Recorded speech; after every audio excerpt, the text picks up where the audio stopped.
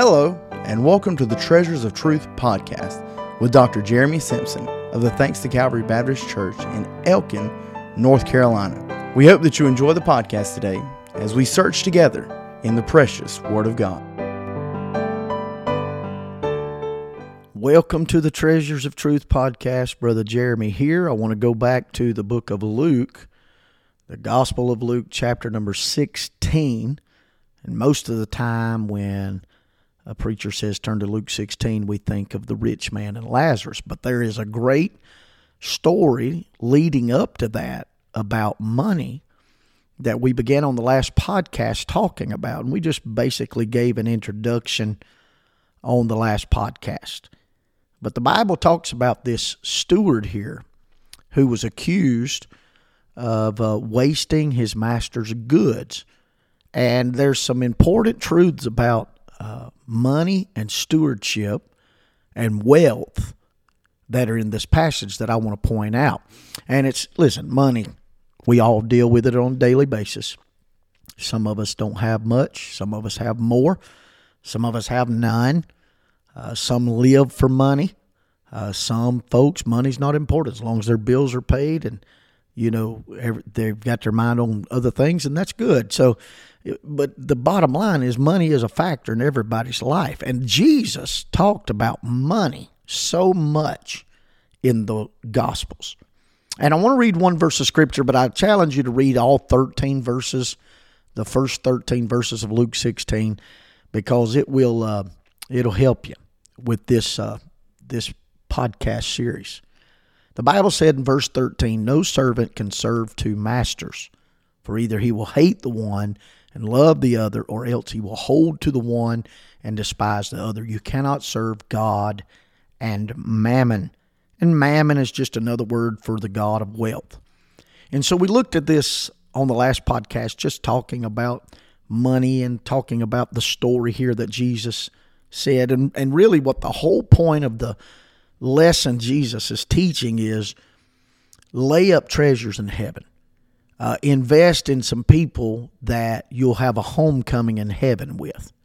But I want to go further, and I got 3 thoughts on biblical stewardship. And whether you're old or young, rich or poor, working, non-working, these are things that you need to apply to your life when it comes to money. Jesus in verse 13 sums it all up by saying no servant can serve two masters. You can't serve God and money. Now the first thing when it comes to wealth, when it comes to money, that we've got to understand is we have to have, number one, a proper assessment of money.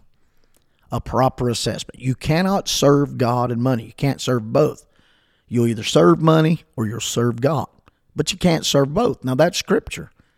And there's a test that I want to give on the podcast today. I want to put you to the test. And I've got 4 truths that I want to finish on the podcast today on this assessment, the proper assessment. And give you this test and see whether or not you're serving God or serving wealth. And just take the test and just listen to me and give it your open mind and heart and just see. Number 1, the test is this, the trust test. The trust test. Whatever a man trusts in, that's his God, right? Whatever a person trusts in, whatever a person is certain in. Now, if you're trusting in money, if you're trusting in riches, then money's your God. Now, you need to ask yourself, do I visualize what could I do if I had more money? Or what could money do for me if I had more of it? Trust test. What do you visualize in your life? What dictates your life? So, there's some things that money can do, but there's a lot of things that money can't do. The Bible talks about in Proverbs 11:4 that riches profit not in the day of wrath, but righteousness delivereth from death. What's that mean? When the final judgment comes and the wrath of God descends, you're not going to be able to buy your way out of it. Riches profit not in the day of wrath. And when your soul stands before God, you're going to find out that if you put your trust in money, you put it in the wrong thing. Proverbs 11:28, he that trusteth in his riches shall fall. And if money is your God, if that's where your trust is, this is a dead-end road. And what do you think about? Man, if I had more money to do this, if I had more money to do that, I need to make some more money. Or do you just say, God, I'm going to do what I can, and I'm going to trust you that you will do what I can't. So the first way to have the proper assessment is the trust test. The second thing is the priority test. This is where the rubber gets down on the road. And here's the question. The priority test, what is your first in life? What is your goals? What is your priorities? A lot of people's goal is to have a life that has a lot of things, accumulation. I want this, I want that.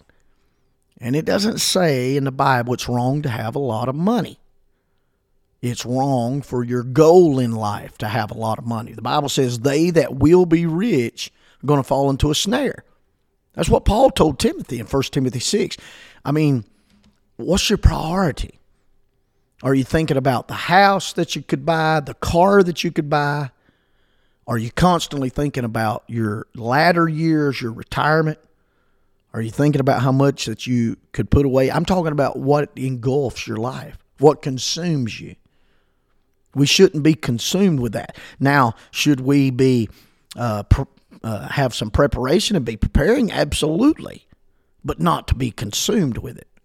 Jesus could come today, and the money that I have set aside, any money I have set aside in the bank or in any retirement, any IRA, 401k, you name all the different things, anything that I have set aside is gone. I'm not going to have it. If I died today, I've got insurance policies that help my wife and things like that, but I can't be consumed with that. You trust what God is, and you prioritize what your God is. And if your trust is in God, and if your priority is in God, you'll be consumed by God. See, are you consumed with wealth, or are you consumed with my children need the Lord in their life? Are you consumed with growing in the Lord, or consumed with your prayer life, or consumed with world evangelism, consumed with the glory of the Lord Jesus Christ? It's easy to figure it out. How many people do you know that would perhaps take a reduction in salary to have a better environment to raise their children? Well, what's the priority? I can't quit my job. We can't take a cut in pay. We can't let go of some of these things so that my children are raised in a proper environment. And my wife and I decided when we got married, and we struggled a lot of times financially, but we decided that when we had children, we wanted mom in the home. We wanted mother there. We wanted Jeremiah and Lydia. We didn't even know their names at the time when we decided it, but we wanted our children to have a hourly influence in the home. Today we have substituted that. And listen, I'm not mad at you. I'm just telling you, we've got our priorities out of whack. Mom and dad leave the house by 6. Baby goes to daycare. The baby goes to a public school. The baby goes to a child care agency. And they don't see mom and dad all day long. And they've been influenced 8-10 hours by worldly influences a lot of times.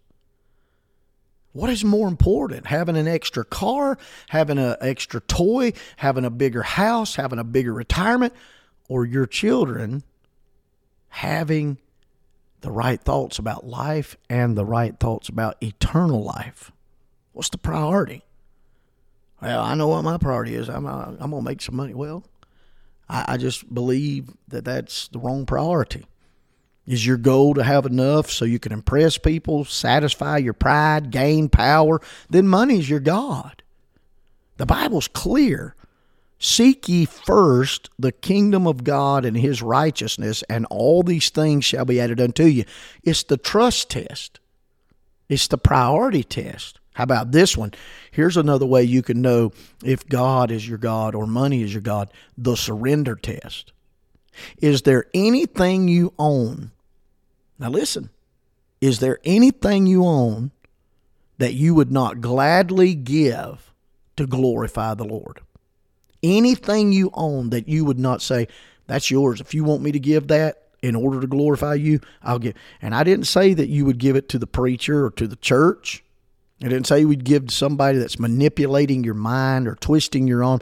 I'm not asking about that. I'm asking if you knew in your heart that God wanted you to give and you knew it would glorify Him. I don't care what it is. You would say, Lord, it's yours. I am only a steward. All you've asked for is what is already yours. It's the surrender test. And if you're not trusting, and if you're not prioritizing God, and if you're not willing to surrender to God, then He's not your God. And then number 4, here's the last. The test of admiration. The trust test, the priority test, the surrender test, and then the admiration test. What do you really admire? What and who do you really admire? These people that would rather read a financial magazine than they would the Word of God. They'd rather read Forbes or Wall Street or Fortune rather than reading the Word of God. Now, I'm not saying it's wrong to read those things. I go online, I check stocks. I have things that are invested. I check those stocks and see where they're at because it's wise to look to the future, but it doesn't consume me. What things do you admire? If you had a chance to be invited to a meal with some rich and powerful or influential person, or you had a meal to be invited to just some simple living, godly, sincere person, which home would you be more excited about? Would you rather be invited to the home of a saint of God or some famous, rich person? It's what we admire. What do we admire? What do you think is most important? And you're a steward. And you're to be a good steward. We don't need to worship money. We get all bent out of shape. Do you know it's one of the leading causes of divorce in America? Money? Oh, yes. One of the leading causes of divorce in America is money, finances. You know why? Because finances become our God. But if you put the Lord first, you can have peace, you can have joy, you can have love one toward another and not get caught up in all the rat race that is going on trying to keep up, like the old timers used to say, with the Joneses. We need the proper assessment of money. Now, I'm going to go into something else on the next podcast, and you don't want to miss it because I believe it'll be a help to you. I'm just going right through the Word of God here, this story about how we're to handle wealth. But don't miss the next podcast because we're going to give you some more thoughts on this. I appreciate you tuning in today. Let me ask you something. Would you go out today and be salt and light in the world? The world's dirty and dark and needs some illumination and purification. Would you go out today and make a difference? God wants you to. He desires you to. He purposed for you to. If you're listening to this in the evening, plan on purpose. I'm going out tomorrow. I'm going to get up in the morning. I'm going to pray. I'm going to read my Bible. I'm going to get filled with the Holy Ghost, and I'm going to go out and make a difference in the world. I believe the Lord would be pleased with that. Don't miss the next Treasures of Truth podcast. God bless you.